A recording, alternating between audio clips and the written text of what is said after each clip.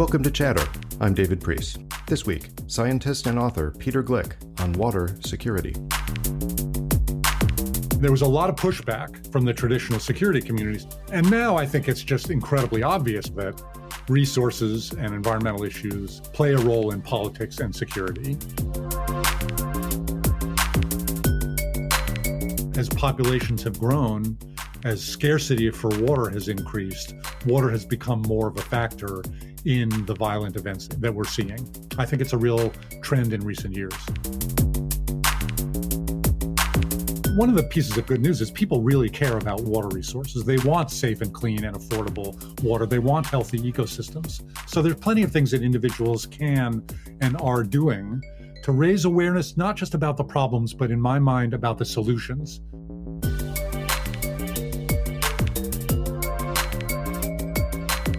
Peter, thank you for joining us on Chatter today. I'm very happy to be here. Thank you. I have been following your work for some time as just someone who's curious about a range of issues on climate change writ large, but the obviously the interaction with hydrology. And you're at the center of that, and you've been at the center of that for quite some time. Let's go back a few years. How did you first become interested in hydrology and specifically hydroclimatology back before it was cool? What turned you on to the subject when you were getting started? Oh, so it's cool now. That's great. I think so. Yeah. I think we can make that claim. Good. I've always been interested in water issues and environmental issues. I really came out of this basically from the environmental sciences. I grew up in the 60s and the 70s. I went to college in the 70s at a time when energy was a big deal. There were a couple of energy crises at the time, the oil crisis, the gasoline shortages. Environmental issues were increasingly important to people. You know, we started to have the first federal laws finally around clean water and clean air and endangered species. And I went to graduate school to look at those interactions, the interactions between environment and economics and politics. I went to a program called the Energy and Resources Group at Berkeley, which was really an interdisciplinary program, a unique interdisciplinary program that permitted you to look at the cross-cutting issues associated with energy and development and economics and politics. I did some early work on hydroelectricity systems and the environmental impacts of big versus small hydro dams. That was actually my master's thesis. And then when I was looking for a dissertation, again in sort of the early 80s, very little work had been done on climate change, but it was increasingly obvious to me and some others that climate change was going to be a big deal, that it was a real threat to humanity. We had a growing understanding of the science, but we didn't really understand much about the impacts. And in particular, for my particular interest, the impacts on water resources. You know, had increasing interest in water, and the intersection between climate and water just became sort of a perfect topic for me. So little had been done on it. I had the interest and ultimately developed the tools to address that issue. And that's really how that climate and water focus started. And then it just broadened from there. You mentioned this interdisciplinary center and the environment that you were in at Berkeley, but that wasn't true everywhere. Probably still isn't now. But at that time, certainly, I could imagine people studying some issues related to water resources within an economics PhD program and having the blinders on and looking at it solely as an economist. And I can probably see it in about 5 other fields as well, from aspects of, geology to history. But was there a lot of that interdisciplinary work going on? Or do you think, looking back, you were really at the forefront of people truly bringing together these different disciplines and looking at it holistically? There was not a lot of interdisciplinary work going on, and there still isn't. Academia is very segmented, very disciplinary, very department-oriented. That was the case back then. It's still the case. Obviously now there's a little more awareness and understanding of the interconnections among some of these issues. And water is a classic example there. Water is connected to everything. Right. Water is connected to human health and to ecosystem health and the health of our economy. It's connected to climate change because the hydrologic cycle is part of the climate cycle. It's connected to international politics and security because hopefully, as I suspect we'll get to, water and conflict are closely related. And so water was a perfect issue to try to tackle from an interdisciplinary point of view. It was necessary and still is to tackle it from a multidisciplinary point of view.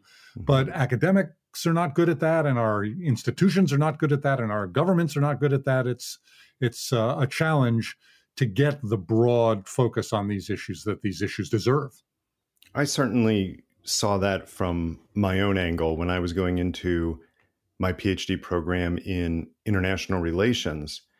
I would look at the recent years of journals like International Security and International Organization, others that were prominent within the subfield. And of course, they were full of research and articles about war and peace and about international cooperation on big politics issues. But I do remember vividly that there was only a couple of people at the time, literally, in the journal International Security. At some point around there started popping in these occasional articles about water conflicts and tying in issues of international security and international relations more widely to issues of water scarcity, water availability, resources. And they were seen as kind of the odd men out, right? They didn't really interact with some of the other literature. I'm not sure most of the hardcore international security people, the professors that were already established in the field, were really engaging with that work. And it struck me recently when I looked at some of these, and maybe it was international security, maybe it was another one, but I looked at some academic journals recently after decades away from them, and I noticed there's a lot more of that going on. There's a lot more study of these issues, at least within political science, and maybe in other fields as well. So it's funny you should mention that. I did a lot of early work on water and conflict. Yeah. I wrote a paper in 1987 in a journal called Ambio that talked about climate change and international security. And in 1993, I published an article in the journal International Security, and this may be probably one of the ones I remember, called Water and Conflict. There it is. And it was the first paper they had ever published on water and conflict issues. I had a lot of trouble getting it into the journal because some of the editors didn't want it, although a couple of them did. And I got into as you'll recall, the arguments at the time, the whole field of international security at the time was focused around realpolitik, the superpower politics idea, the US versus the Soviet Union, the East versus the West, because that was post-World War II where international security was focused. And it wasn't until the mid-'80s that some of us started to talk about the links between environmental issues, resource issues, and security. Jessica Tuckman Matthews and Norman Myers and Ronnie Lipschutz talked about oil. And, there were a very small number of us. And there was a lot of pushback from the traditional security community saying, look, those aren't security issues. You're raising environment just because you want more attention from the security community by looking at these links. And now I think it's just incredibly obvious, first of all, that resources and environmental issues and play a role in politics and security. But it was a fight back in the 80s and 90s. You're absolutely right. I will take your word for it that you had some skepticism and perhaps outright opposition from some of the editors. But I can tell you there was one benefit of what you did there by pushing it, which is, as I said, in the mainstream look at international security, it was still seen as almost a tangential issue. It wasn't core. And yet I remember at least one and probably several graduate classes where there was a section then on, we need to look at this intersection of international security and climate issues, or water issues more specifically. And of course, your article had to be on it, and Jessica Tuckman Matthews had to be on there because there wasn't anything in the mainstream literature on it that created a critical mass yet. But what that did is it planted the seeds in that generation, and a whole bunch of people came through, and that was just part of a class that you took on international security, which of course, made people more receptive to it as many of them go on and become professors themselves and move on. Now they're teaching the courses. So it kind of built from there into where it is now, where I think it is probably dominant in at least that field, that people recognize that, of course, this is an issue that is central to the research and the writing about international relations. Well, and if you look now at conflicts around the world and political tensions and actual violent conflicts, you can see that access to resources, control of resources, attacks on resources are all incredibly common. And just the evidence on the ground that there are links between these issues and among these issues is no longer disputed. I did write, I wrote an article for the Bulletin of the Atomic Scientists many years ago. I forget what year it was, talking about why environmental security was a big deal. And they insisted at the time that somebody else write a countervailing argument published in the same issue about why environmental issues were not security issues. Of course, now I would argue, you look at that other article and it's cringeworthy because it's so obviously wrong. But that was the tone at the time. Yeah, I'm going to have to look that one up.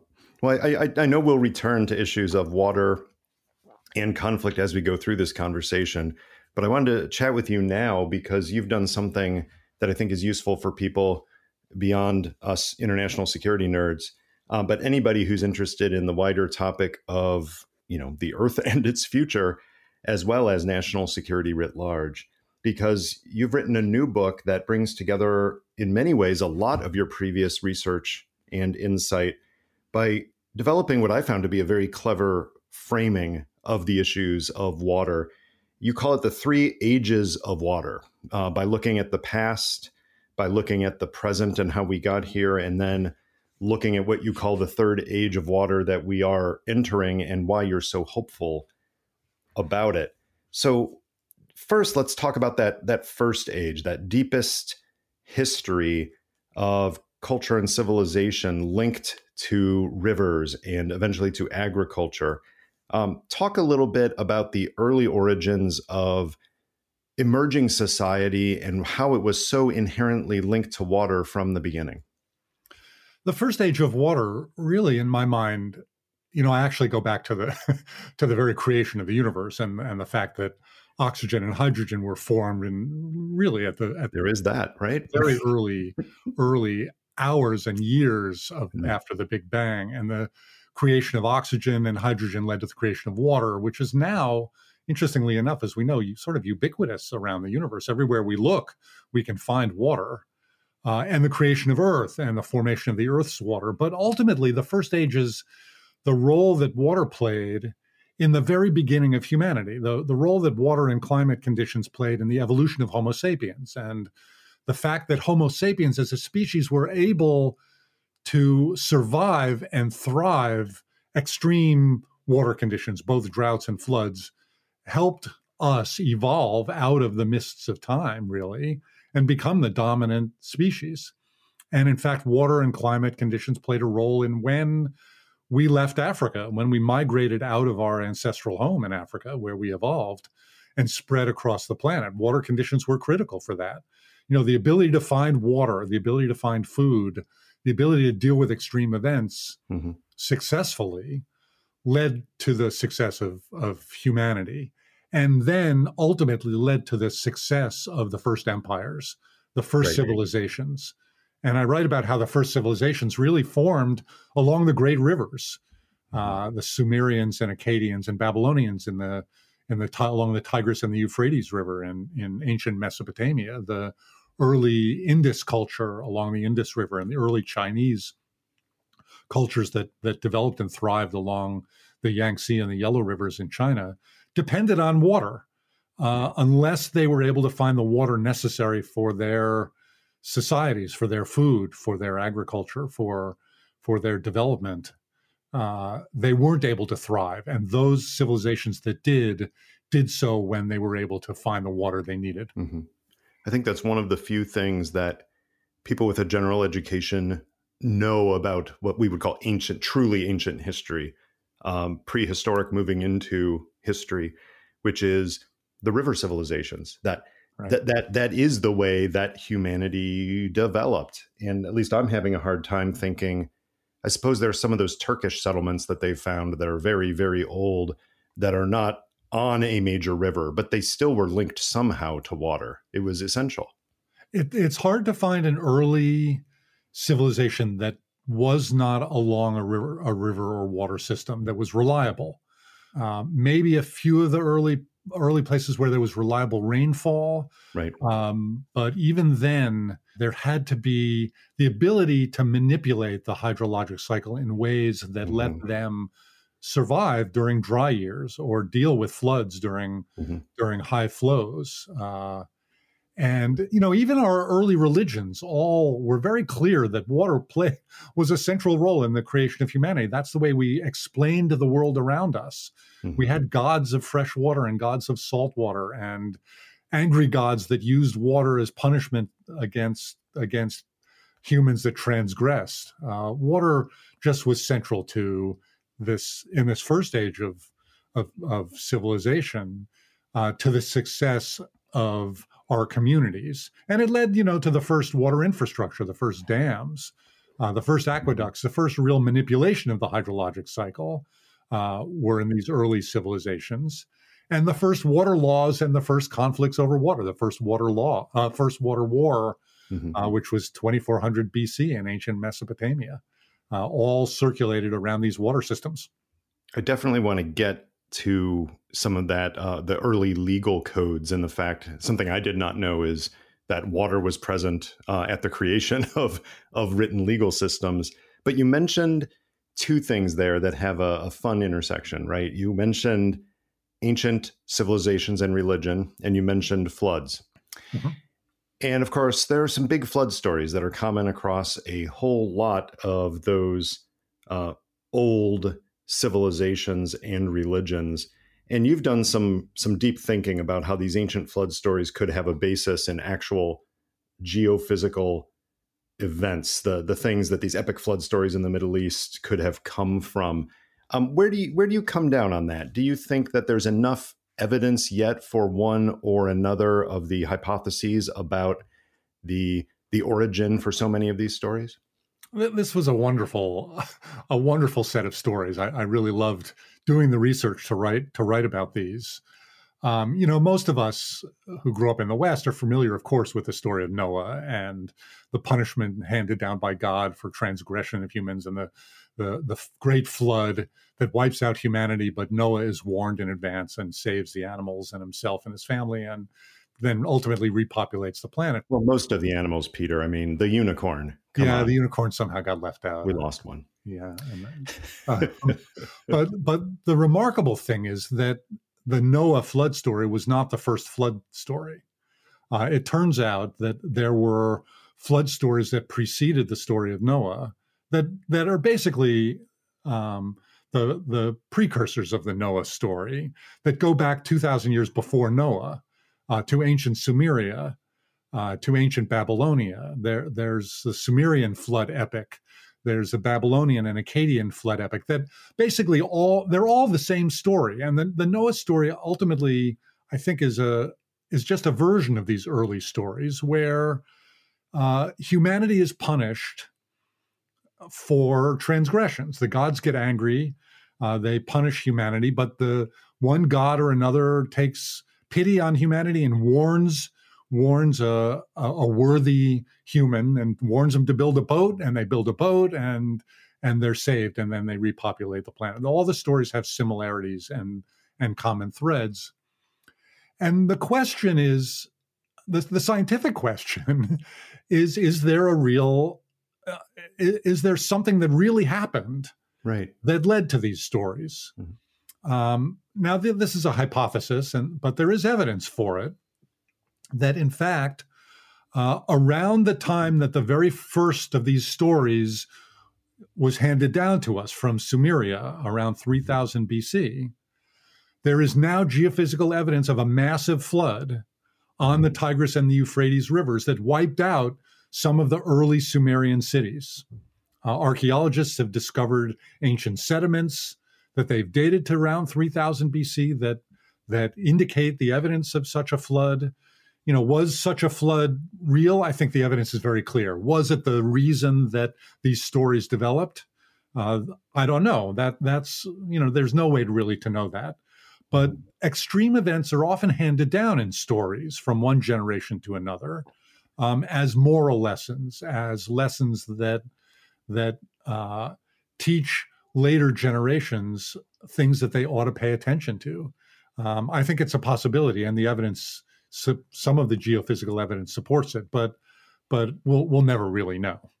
Yeah. Thanks for indulging me on that. But you brought up the legal issues, and let's talk for a minute about how water's history really does intersect with legal history, going back as far as we have yet been able to tell from archaeology. Talk through some of those early legal codes and how water played a part. Yeah, again, this was another wonderful story. I guess it should be no surprise, but given the importance of water and given the importance of irrigation to support the food production that supports these early empires in Mesopotamia and in India and in China, I guess it's no surprise that ultimately these empires had to pass down rules and principles and laws for how to manage water resources. And archaeologists discovered sort of probably a century ago some of the earliest writings that lay out these rules for how you have to use irrigation water. The Code of Hammurabi, one of the earliest known sets of laws, more than 200 different laws that address all sorts of things, theft and adultery and the way you deal with irrigation systems, includes some laws around water, including what farmers have to do if they accidentally flood the field of a neighbor, how they have to pay that neighbor, or if they don't adequately irrigate their crops, how they have to reimburse society for failing to manage water resources equally, or if there's a theft of irrigation equipment. The Code of Hammurabi has, I think, 4 or 5 or 6 different laws explicitly pertaining to water, and it's no surprise, I guess, given what we now understand about the way these ancient cultures had to manage water. But it forms the basis for some of our current modern water laws. I found myself thinking about this, thinking that's amazing that there were things like the first known instance of flood and drought insurance within Hammurabi's code, when my mental framework for that was like what I considered the most basic legal issues, right? Some of the most fundamental issues that have to be addressed in any interaction of human beings, and that this seemed out of place. But then, of course, it's obvious. The culture does revolve around water. Everything depends upon it. So it really does make sense that these legal codes would have to address issues of flooding and irrigation, because that's what life revolved around, right? Yeah, that's right. And interestingly enough, some names from ancient legends like Sennacherib and Hammurabi and Cyrus the Great, they all were leaders in these ancient civilizations that we know about now from the archaeology and the documents that have been recovered, the cuneiform tablets that have been recovered.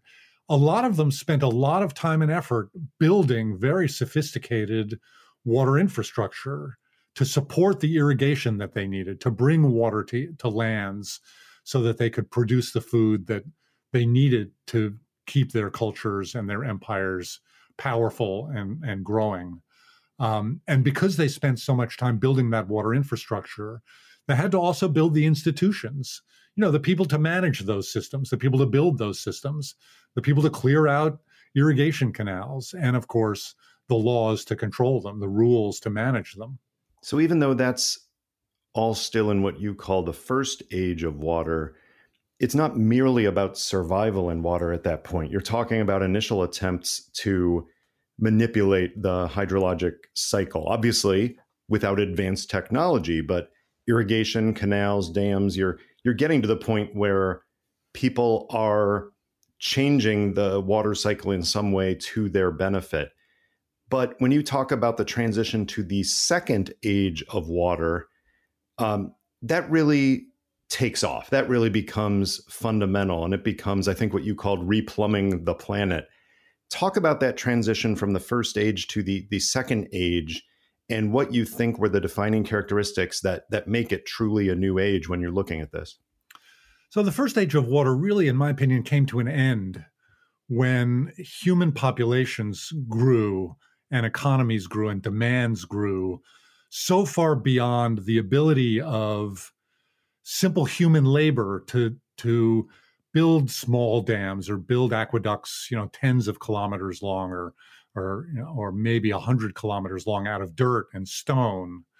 And the irrigation systems that used flood irrigation were no longer enough to support the growing civilizations of humanity. Our populations grew from, 5 million to 10 million to, a few tens of millions to hundreds of millions and ultimately to billions. And the second age of water was also a time when our ability to understand the world around us exploded. It was the scientific revolutions, the technological revolutions, the cultural and artistic and social revolutions that came about really in the, probably the beginning of the 900s with the great Islamic golden age, when the Islamic cultures had remarkable science that started to understand water-related diseases and the way the planets worked and the way the universe was put together, and then ultimately into the Renaissance and the revolutions in the West that brought science and technology to us. We learned what oxygen was, finally. We learned what hydrogen was. Mm-hmm. We learned that water was a molecule. We learned not just about water-related diseases, but about how to cure water-related diseases, where the origins of those diseases were and how to solve those problems. And we learned how to build what ultimately became the modern water infrastructure that even today we rely on. And I think of the second age of water as our age. Yeah, you raise a good point there, which is it's really not about whether there were canals and dams. It's about the understanding of water, because you can build canals and dams and have irrigation and, dozens or hundreds of miles of aqueducts, but you can still have some very, I don't know what you want to say, superstitious beliefs about water and water gods. But once you have the scientific revolution and you understand the molecular structure and you can start to manipulate things with that, that does change so much about the interaction with water and opens up things like advances in medicine. And one of the best things that you've done is relate this story of water to the story of human progress when it comes to identifying and eradicating diseases. And I remember this myself from some data visualization class I took years ago. And the two I will call them old visualizations I remember being highlighted as really compelling. One was the famous one where it shows Napoleon's army, moving through. It's the one that, Tufte brags on. Yes, the Tufte map. the army diminishing as it goes through and the climate and all these factors are on one chart. But I also remember this one, and I didn't remember the name, but it was Jon Snow. I remembered from the 1850s maybe. Right. And it was this map of London showing cholera incidences around water pumps. Now, I'm sure some people have heard this story. Maybe other people have seen that famous visualization. But for those who have not, tell this story, because it really is a good one, about how this scientific revolution that you talk about as part of this second age of water actually led to dramatic increases in human welfare through things like Jon Snow and cholera. Cholera is, of course, a terrible water-related disease. We still have cholera today, but in the 1800s, wave after wave of cholera swept around the world, out of India, where it was first recognized, across Russia, across Europe, across the Atlantic to the young United States, killing hundreds of thousands of people at a time, millions of people ultimately. And in the 1800s, we didn't understand the sources of cholera, what cholera was. We knew it was a disease, but was it transmitted by bad food, or was it transmitted through the air, or was it transmitted by water? It wasn't understood until Jon Snow came around. And Jon Snow was a physician in London, in England, grew up in the early 1800s, experienced as a young man waves of cholera that swept through the towns he lived in, killing thousands of people at a time. And he became convinced that cholera was a water-related disease, that it was transmitted by bad water at a time when most people thought it was transmitted by air, miasma it was called. And then finally in the 1850s, he had an opportunity to prove his theory. A massive wave of cholera swept through London. There were, in a particular neighborhood of London, there were hundreds and hundreds of cases reported in the span of a single week. And he went to this neighborhood and he made a map where he documented the household, every single household in the neighborhood where there was a case of cholera. And he marked them on the map, and he interviewed every member of every household in that neighborhood and asked them where they got their water. And the answer was one particular water well in Broad Street in the center of this community. And if you look at the map, there are all of these cases, all these marks on the map, and right in the center of where the hot spot is this Broad Street pump. And he went and he got permission and he removed the pump handle, disabling the pump. And literally within a couple of days, everyone had to go somewhere else for their water, and the outbreak of cholera ended in that community. That evidence, that map, that first epidemiology, really, he's considered one of the first epidemiologists on the ground, really helped seal the evidence that bad water, contaminated water, was the cause of cholera. And that led to unbelievable improvements in water treatment over time. It led to many of the modern water systems that we have today that now treat water for water-related diseases. It really is a great story, and it's a great map. And it's not the only such story, right? There were so many advances when it came to what I would consider, water safety. As well as just availability of fresh water, that I think we take for granted how good things became in a relatively short period of time there, from the particularly the 1700s through the 1900s, as opposed to the thousands of years before that, where that's right. The revolution was incredibly quick. Somebody invented a microscope because we were learning about optics and glass and lens, and they were making telescopes to look at the stars, but they were also looking at microscopes that opened a window into bacteria and epidemiology and virology. And those things, combined with the kinds of epidemiology and the scientific evidence that people like John Snow produced, really in the span of a few hundred years, has just revolutionized our understanding of science and medicine and technology and engineering. The revolution in science has been unbelievably quick compared to the literally tens of thousands of years of the first age of water and the slow development of humanity at that time. And yet, there is the other side, which is we are still dealing right now with some significant issues of water poverty, whereby vast numbers of Homo sapiens have less access to safe water and fewer functional water services than were available to some of the populations of places like ancient Rome. So how do you rack and stack that, where you see all this progress and you can point to the fact that there have been such advances in this second age of water, and yet you have untold millions who have not benefited from it in the way that one might have predicted? Yeah, I said earlier that the second age of water is our age. It's the age we grew up in. It's the age our immediate ancestors grew up in.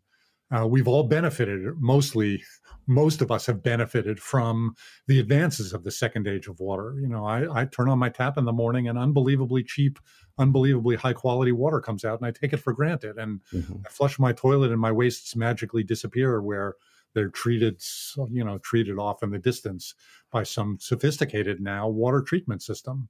But the second age of water was also, as I argue in the book, an age of unintended consequences. Yeah. It's also the age of the water crisis that the world faces today. It's an age where despite the fact that we know how to provide safe water and sanitation to everyone on the planet, as you point out, we have failed to do so. We're faced with what I call water poverty for billions of people on the planet who still don't have access to those technologies, to the water advances that we developed in the second age of water. And because of that, we still have water-related diseases. There are still outbreaks of cholera and dysentery and typhoid, things that we know how to cure but have failed to cure. And there are many other pieces to what I describe as the water crisis. But that's why I think the second age of water was both a wonderful age and an age that it's time to transition out of. There are a couple of specific unintended consequences that I want to get your take on because of this water poverty issue. One outgrowth of this has been something that didn't exist several decades ago at all, which is the absolutely massive bottled water industry, and of course its consequences and side effects. And the other one is the pressure to turn over control or ownership of public water agencies to private owners and managers in the belief that this is a better way forward. Talk through each of those, how they developed, and the massive consequences that they both bring. Yeah, I actually wrote a whole separate book about bottled water a number of years ago called Bottled and Sold, the story behind our obsession with bottled water. And I talk about it in this new book. Bottled water is, that's a big story. We could probably spend the entire time talking about bottled water, but it's an outgrowth of a number of different things. It's an outgrowth of the failure to provide safe water and sanitation to everyone.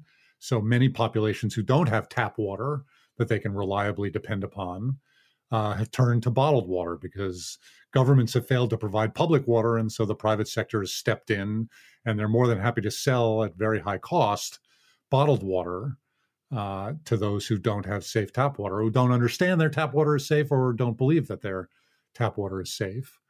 But it's also an outgrowth of our marketing economy, our capitalist economy that is able to sell us anything with advertising and with the selling that a product will improve our health or a product is better than some other thing that the advertising industry is able to make us fear, like making us fear our tap water. And it's also an outgrowth of the fact that we invented incredibly cheap, reliable plastics that now permit us to bottle water in at a very low cost in a reliable container that is convenient. And people like the convenience of bottled water. All of those factors, fear of tap water, advertising, concerns about tap water, marketing, taste concerns, all of those things have helped produce a very, very valuable bottled water market now. So that's one. The other one is privatization. Talk about that. Right. So related to that, bottled water is, in a sense, commodification and privatization of a public resource. These bottled water companies are taking public water and they're turning it into a private commodity. And at the same time, there's been an effort to turn our public water systems over to private entities to manage. In the United States, our water utilities have been traditionally public entities, but there has been a trend toward trying to privatize them, to turn over public water systems, public water utilities to private companies to manage, with the belief, a wrong belief in my opinion, that private companies can do a better job of managing water systems than can public agencies. I think the evidence is the other way, that a well-run public water agency is just as good as a well-run private water agency, but the water is cheaper if it's public. You don't have profits that leave the community. Private water companies don't necessarily have the same incentive to protect water quality and ecosystems that public water agencies do. But there has been a trend worldwide toward trying to privatize public water agencies. I think that trend has actually peaked. I think there's been a lot of public opposition to that. People don't like it when their public water agency is turned over to a private company, and there's been pushback against it here in the United States, but also elsewhere. There have actually been been violent conflicts over efforts to privatize water agencies. For example, in Bolivia, in the last a couple of decades ago, when the World Bank tried to do that. Mm-hmm.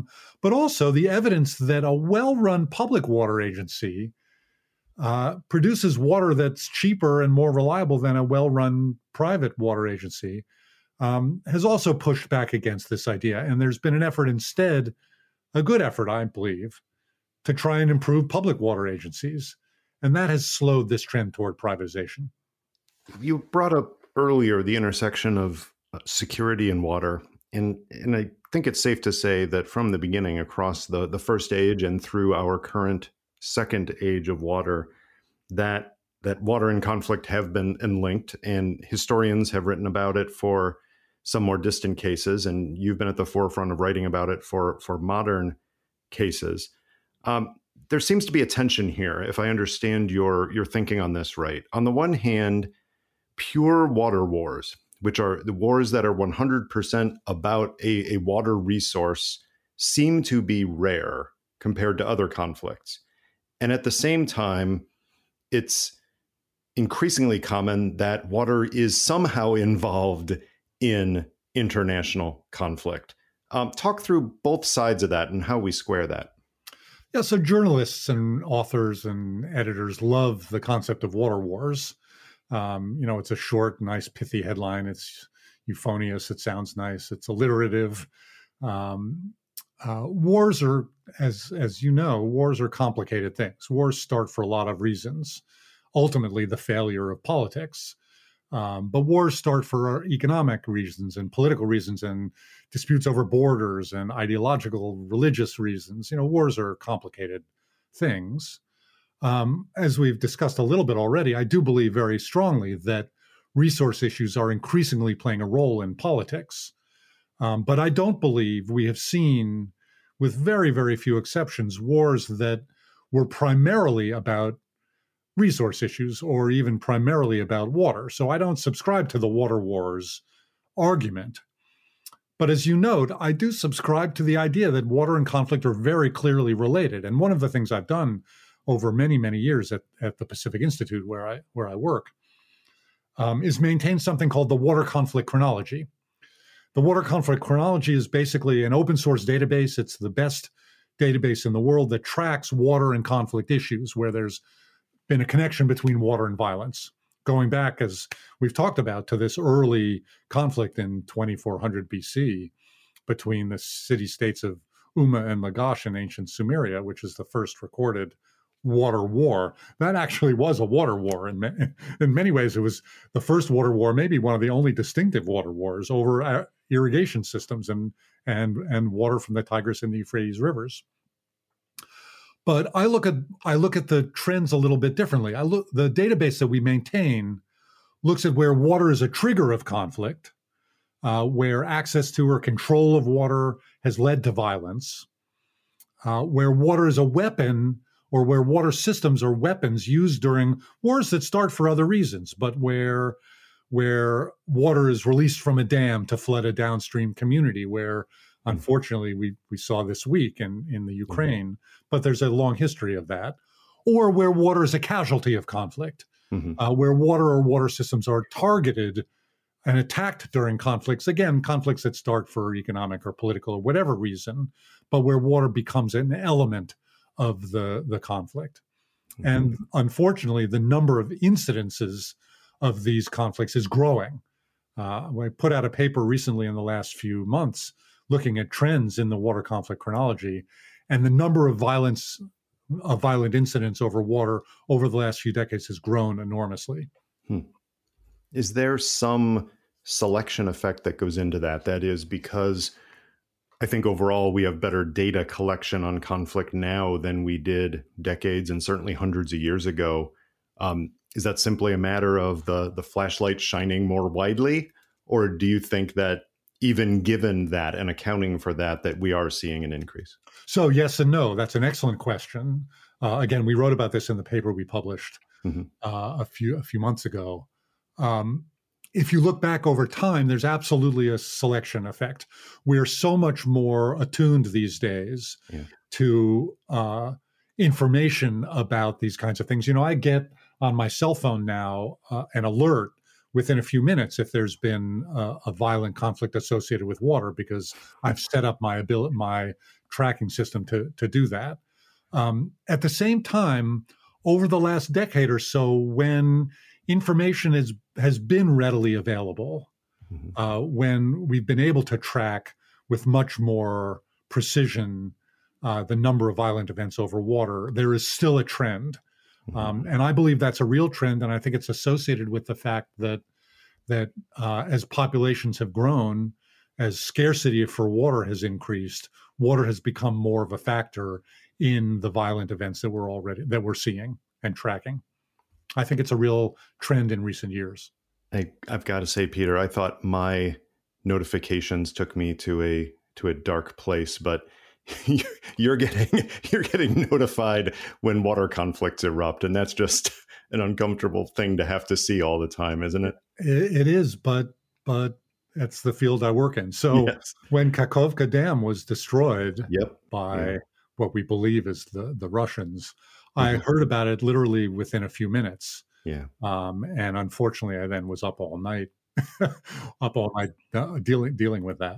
That is amazing. In part of it's just the communications revolution itself, but how fast such news spreads as opposed to even decades ago. Well, and the sun came up and we got satellite photos. I know you could see it's right. There were images of where the dam used to be that could immediately debunk narratives. I mean, it is remarkable now that everybody has a camera, everybody has an ability to take videos, and we have satellite photos on an hourly basis from open source systems.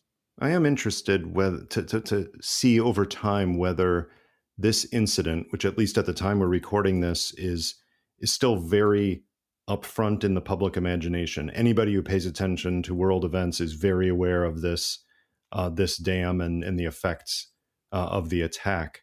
In the long history of attacks on water systems, this one is unprecedented. It's huge. It's modern. It's incredibly devastating. It's in the context of a very historically significant ongoing war. I think this one will be talked about for a long time. Now, we did, obviously in World War II, there were some incidents. ISIS, the Islamic State, had some major issues with dams and water resources. But something feels different about this one. Maybe it's because it's in the now. So we both feel similarly about it. And I do wonder if it will kind of take the public awareness of these issues higher, because honestly, pop culture has not done it so much. There have been many, many movies and even some TV shows that have covered what I would call water conflict. But in my kind of off the cuff analysis of it as I'm thinking here, most of them seem to either be historical in nature, kind of like Westerns, Treasure of the Sierra Madre, where water is a precious resource, or they're post-apocalyptic scenarios like a Mad Max Fury Road, or, movies where it's about the world has gone wrong and therefore water is either too scarce, which is usually it. Well, even Waterworld, there's plenty of water, but it's not the water we want. And I can't think of any really good movies that are about the present day that center around water poverty, water scarcity, water conflict, as compelling as so many other issues are often portrayed in Hollywood. Oh, so I wrote a whole essay about water in the movies. Yeah, it's on my personal website at Gleick.com. And there are dozens and dozens of movies where water plays a role in, as you describe, the early Westerns and post-apocalyptic futures. Yeah. For example, Quantum of Solace, the James Bond movie, not anybody's favorite James Bond movie. It's about, the bad guy was taking control of a South American country's water supply. Yeah. And the Tuxedo with Jackie Chan was about that's a fair point. A bad guy who was manipulating the world's water supply so that he could make a profit with bottled water. And there are lots of examples from modern culture. Which one was it? A View to a Kill, the Bond movie that had the flooding of the California Central Valley as part of its plot element. It's one of the Bond movies. Christopher Walken. You're absolutely right. But V for Vendetta, Yep. another fantastic movie, in my opinion, was about a fascist government in England that maybe there's spoilers here. If you haven't seen V for Vendetta and you're listening now and you want to see it, this is now the point to it's been long enough. Most people who wanted to see it should have seen it. It's about a fascist government that poisoned the water supply in order to make the society fear a false terrorist group.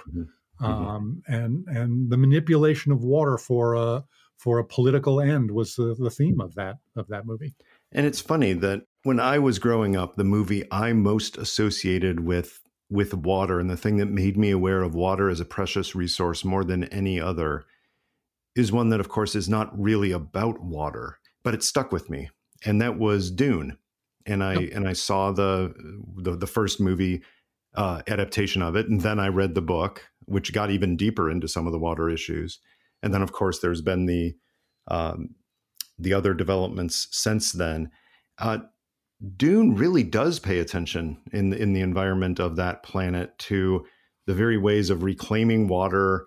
I don't know if they've influenced actual science the same way that some of Star Trek has influenced actual science over the years, but it sure seems like for a book written in the 1960s, Frank Herbert was anticipating some very important water scarcity and reclamation issues. It is. It's a fantastic story about the power of water and the power, in this case, of spice, a product of the desert planet, to drive economies and to drive water and to drive conflict, and a community, the Fremen, who adapted to their water planet and learned how to manage scarcity of water and to deal with the conditions that they were presented with. It is a good example. It always surprised me that, given that it was based so much on Bedouin culture, that the Fremen did not have camels, because camels are remarkable creatures at adapting to that environment.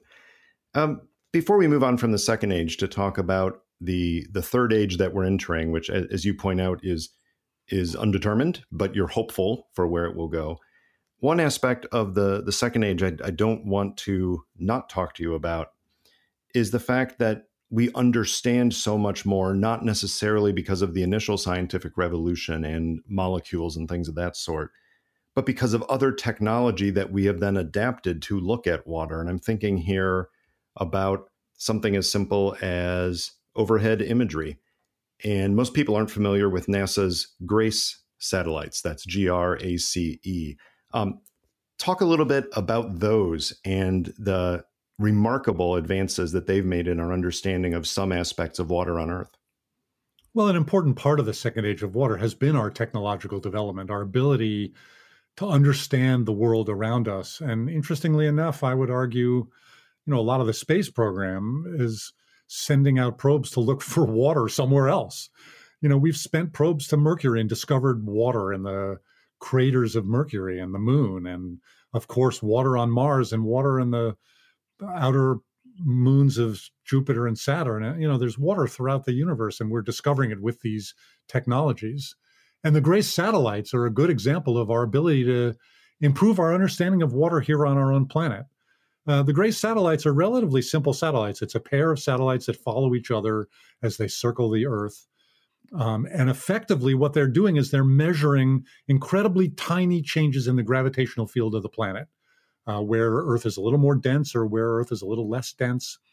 And it turns out what they're really mostly measuring is where there is more or less water, and changes over time in the gravitational field of the Earth are measurements of changes over time of where we have water. Those satellites can actually see and measure changes in reservoir levels and changes in groundwater. So when we take groundwater out and we're draining our groundwater aquifers, the Earth in that spot becomes a little less heavy and a little less dense. And the GRACE satellites can measure that. And over time, these satellites have been plotting the gravitational fields of the Earth and where we have and don't have water and where those changes are occurring. And they've revealed something that some of us sort of have known about, but in great detail, the massive overdraft, non-sustainable, non-renewable consumption, in particular, of groundwater, which ultimately, in my opinion, is a major threat to food production on the planet. We wouldn't have had that vision without these satellites. Yeah, if I understand you right, the issue here that Grace has helped us get to is the overpumping from underground aquifers, which we can't see it. And of course, people who know, can figure it out. But for the general public, it's just an unending resource. It's down there. It keeps pumping. This is great. But Grace helped us understand that overpumping, right? That's exactly right. That it's not a renewable resource. Yeah. Some water is, but some of these groundwater aquifers, they're like ancient oil reserves. It's a stock of water.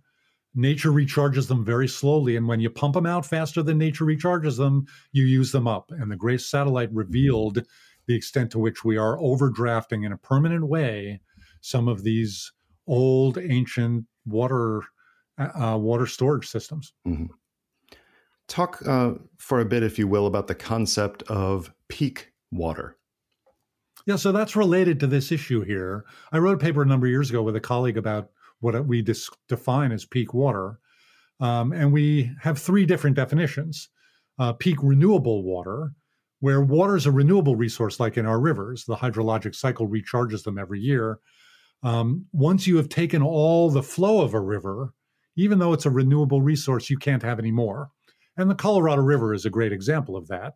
We consume the entire flow every year of the Colorado River, and it doesn't reach its mouth anymore in the delta in Mexico. That's peak renewable water. And even though it's a renewable resource, you get some more of it again next year. Yeah. You can't have any more once you've taken the renewable flow. Mm-hmm. Peak non-renewable water is this issue of overdrafting of groundwater. Yeah. When it's a non-renewable resource and you overdraft it, you pump it faster than you recharge it, there becomes a time when it simply becomes too expensive to pump. You can't have any more. And that's peak non-renewable water. And we see that in the Ogallala Aquifer under the Great Plains in the U.S. We see it in the Central Valley of California. We see it in northern China and in parts of India where, again, the Grace satellites have shown us that we've reached overdraft of groundwater, and it's increasingly becoming either too expensive or impossible to pump more water out of those systems. And the third category was what I call peak ecological water, and this is a little more obscure, but it's the idea that we're damaging our ecological systems, and the value we get out of taking water from those systems to grow food or make semiconductors or to do the things we want ultimately gets exceeded by the ecological damages that those water withdrawals cause. And that point where the economic costs exceed the economic benefits is the point of peak ecological water. So that takes us naturally to looking forward. And what you call the third age, and how we could continue some of the trends that we are collectively in now, which has a very dark place. But you're more optimistic. You're more hopeful that some of the things that need to be done, ranging from simply recognizing the human right to water, to using well every drop of water that's available instead of using it so inefficiently in many ways. Talk through this what you consider this transition period, and how we get to a place where we have what I would consider a better long-term relationship with the Earth's water. I think we're living in a remarkable time now.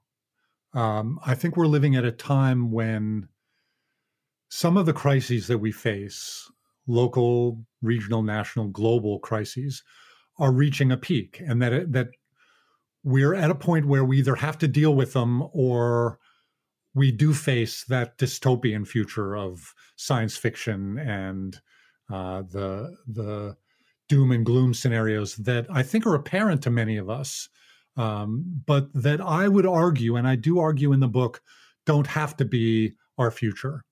And that's my argument for the transition to a third age of water. Obviously, the third age could be that dystopian future, but I don't think it has to be. And I actually don't think ultimately it will be. I think, and I argue in the book, that inevitably, we're going to move to a more sustainable future. And the challenge really is whether we can do so quickly enough to avoid increasing bad things happening. Bad things are happening now. We have water-related diseases because we haven't met basic human needs for safe water for everyone.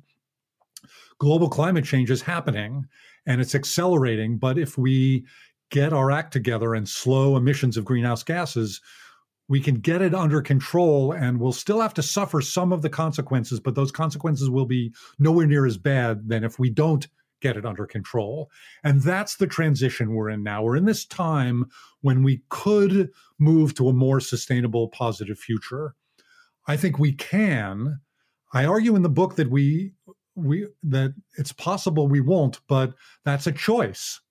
If we don't, it's because we failed to do so. We have a choice to make. And the reason I believe we can is because I see all around us positive, innovative, successful solutions to the water problem. I see them for the climate problem as well. And the fact that those solutions are out there is what gives me hope, that we can do the things that we need to do faster and more widely than we're currently doing them. And there's some areas where I think you have evidence for optimism. And this is things like things that escape our imagination now, decades later, but in the scope of about 15 years, from the mid to late 70s to the 1990s, after the National Energy Policy Act, probably the majority of people alive weren't adults in the 1960s and 70s when standard toilets in the United States were flushing, 6 gallons of water every flush. Right. And now it's closer to 1.5 gallons per flush. That in itself is a big difference. So there is some very small reasons for optimism just based on things along those lines. One thing that I think about a lot, and you've thought about a whole lot more, is how inefficiently we use what I would call high quality water, drinking water, let's say, that in a lot of households, at least in the United States and in much of the developed world, you have same high quality water that you use for drinking that you will use for washing clothes, washing dishes, flushing the toilet, watering a lawn. And when you think about it, there's absolutely no need to be using the same water for all of those functions. Where I have a hard time is finding a way out of that. Is there an efficient system that could be used in millions of households across the world that could actually separate out degrees of water and take the wastewater that could be used for other purposes or have different gradations of quality water for different purposes? Help me think through that, because it seems to me that that's a difficult practical challenge, even if the technology is clearly there. How do you actually apply that to hundreds of millions of businesses and homes around the world? Yeah, so there are a lot of pieces to that, David. And I do talk about this as part of the path out of the crisis we're in now. One of the first things we have to do is we have to be more efficient with the water we're already using. And you raised the idea of toilets. Our toilets used to take 6 gallons per flush, and they were typically badly designed.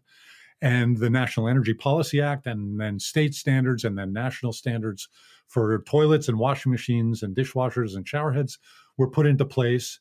And now we're doing the same thing. We're getting rid of our wastes, and we're washing our clothes, and we're washing our dishes, and we're taking showers with far more efficient technology. And frankly, modern toilets are much better than those old horrible 6 gallon per flush. They don't toilet. leak nearly as much as I remember when I was younger. That's right. And so efficiency, doing more of what we want with less water, is a key to this. And that's true in industry, and it's true in agriculture, growing more food with less water. Improvements of efficiency are a fundamental part of doing better in the future. Mm-hmm. But another part is finding different sources of water. Mm-hmm. Again, in the second age of water, the idea of water supply was drill another groundwater well, tap another river, take more water out of ecosystems. And that led to some of the unintended consequences that the second age of water has produced, including horrible impacts on ecosystems. Hmm. But now there are new sources of water that don't require that. And one of those is incredibly high quality treated wastewater. Mm-hmm. We built our system, our modern water system, to collect our wastewater, the stuff we flush down our toilets and disappears down our drains, Mm-hmm. goes to a water treatment plant. It treats the water often to very high standards and can produce incredibly high quality water, but we throw that water away. Yeah. More and more places around the world are reusing that water for industrial use, often incredibly high quality industrial use, or for outdoor landscaping, or for recharging groundwater, or even for potable water use. And that's a source of water that's drought proof. It's a source of water that doesn't require taking more water out of ecosystems. Now, you raise the important point that we built our water system in most of our countries, that we have one set of pipes coming to our home, and it delivers incredibly high quality water, potable water, that we use for watering our lawns and flushing our toilets. And it's crazy. And, if we had to redo it, we probably would build a different kind of a system. That raises the opportunity in other parts of the world that have not invested in those systems to build different kinds of systems. Mm-hmm. Just as, in many developing countries, they'll never have landlines. They've gone right to mobile phones. Right. Some of those places don't have to build the old systems that we built. I don't think that's true here, but here in the United States, the solution is collect that treated wastewater. Even if you use it for flushing your toilet, collect it again, treat it to a high standard, and then reuse it somewhere else.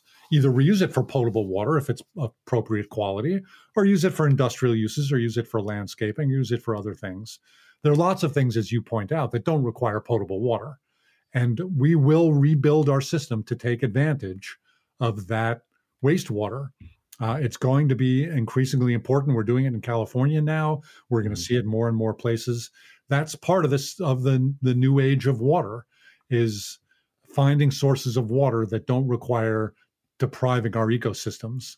The other one that I've thought about a lot recently is when you see the charts, and I think you've probably been the source of some of these charts, or at least have forwarded them on Twitter and other places, where you see the uses of water, whether it's in the United States or globally.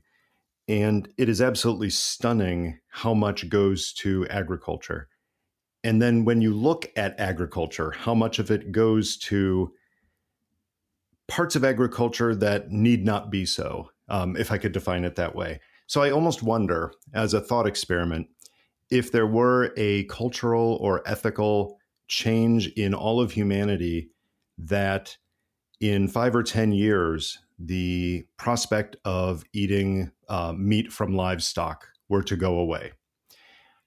How dramatically would that change the water picture by itself, given how much of agriculture goes into livestock feeding operations? Agriculture is, of course, a critical issue for the water world.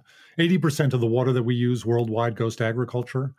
80% of the water in California that we use goes to agriculture. It's a sort of a common theme. And the rest, the 20%, goes to residential and urban and industrial commercial use. And a vast majority, as you point out, of the water that's used in agriculture goes to grow crops that never feed humans. It feeds livestock that ultimately feeds humans. So, for example, it takes about 1,000 tons of water to grow a ton of grain. That's just how much water it takes to grow wheat and rice and most of the grains.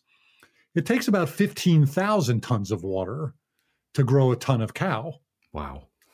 In part because we're growing a lot of grain that feeds the cow. And so a meat-based diet is a very water-intensive diet.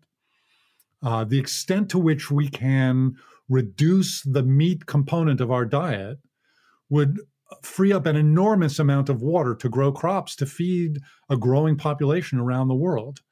We talked about the failure to meet basic human needs for water for people. We failed to meet basic dietary needs for hundreds of millions of people too. And that's part of the food crisis, which is partly a water crisis. And so changes in meat diets are really an important part of this. We could do a lot better in terms of the efficiency of growing grain with better irrigation systems.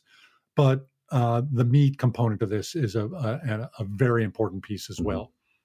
The other thing I don't want to leave out before we finish is the biodiversity aspect of all of this Mhm. and the damage that has occurred to so many um, what I would call water linked ecosystem, which is basically every ecosystem is linked to water in some way, but especially what we'd consider the historic wetlands, right?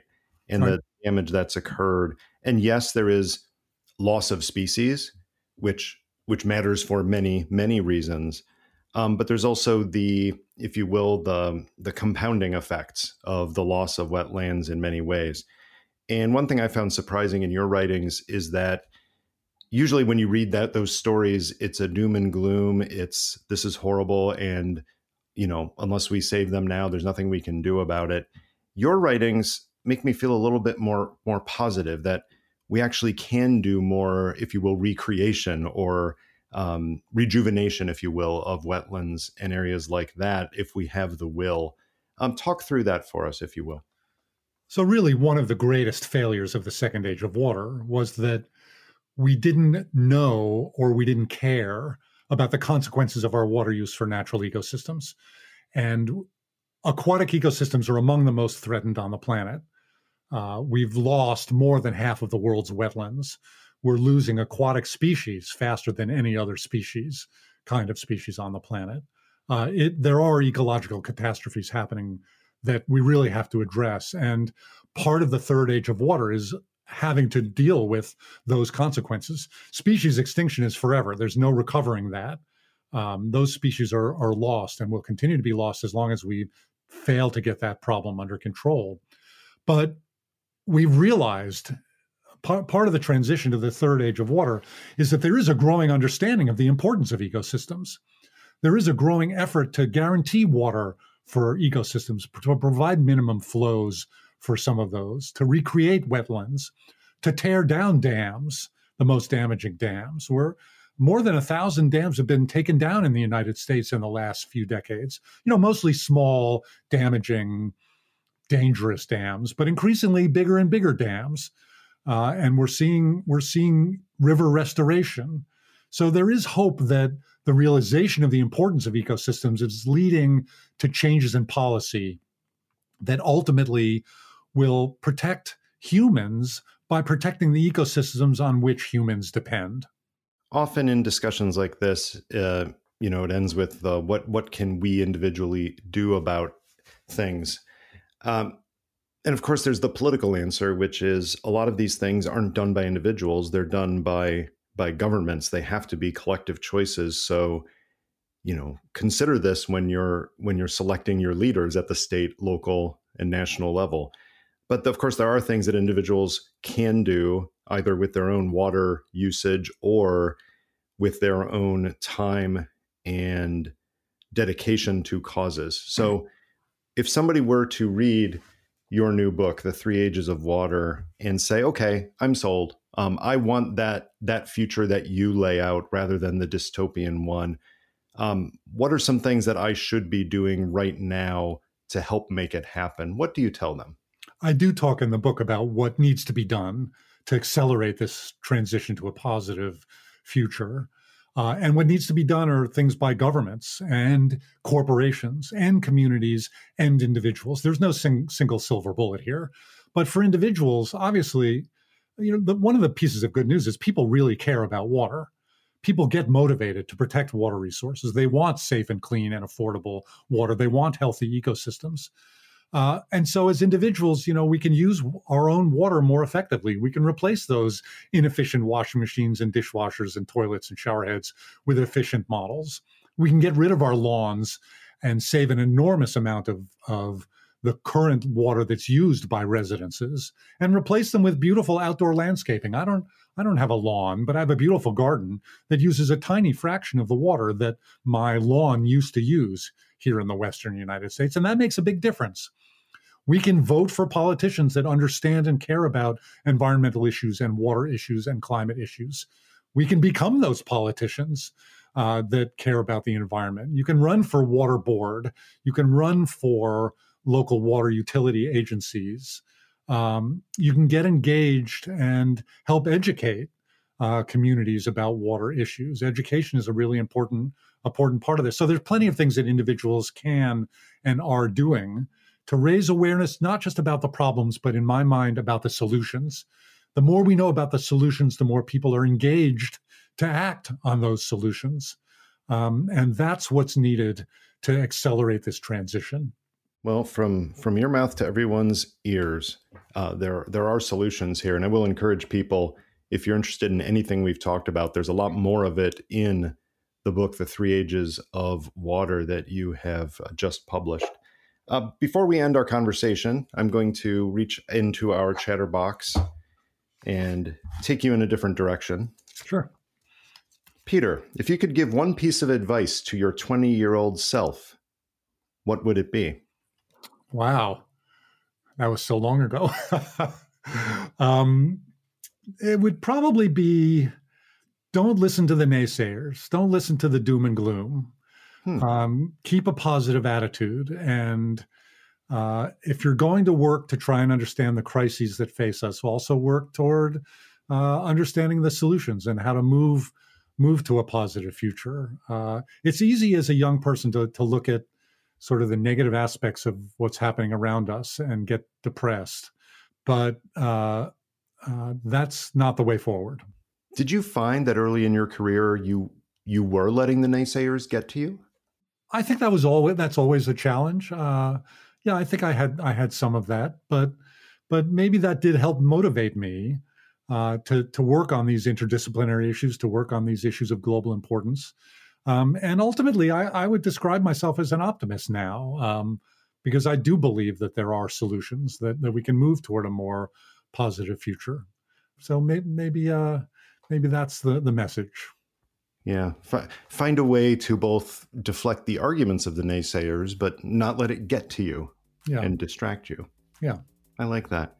And I've enjoyed this conversation. Peter, thanks for taking the time to chat with us in this I've enjoyed it too. It's been a discussion, and thank you for your work on this topic over the years. Thanks very much. And the questions have been great, and I appreciate your interest in this topic.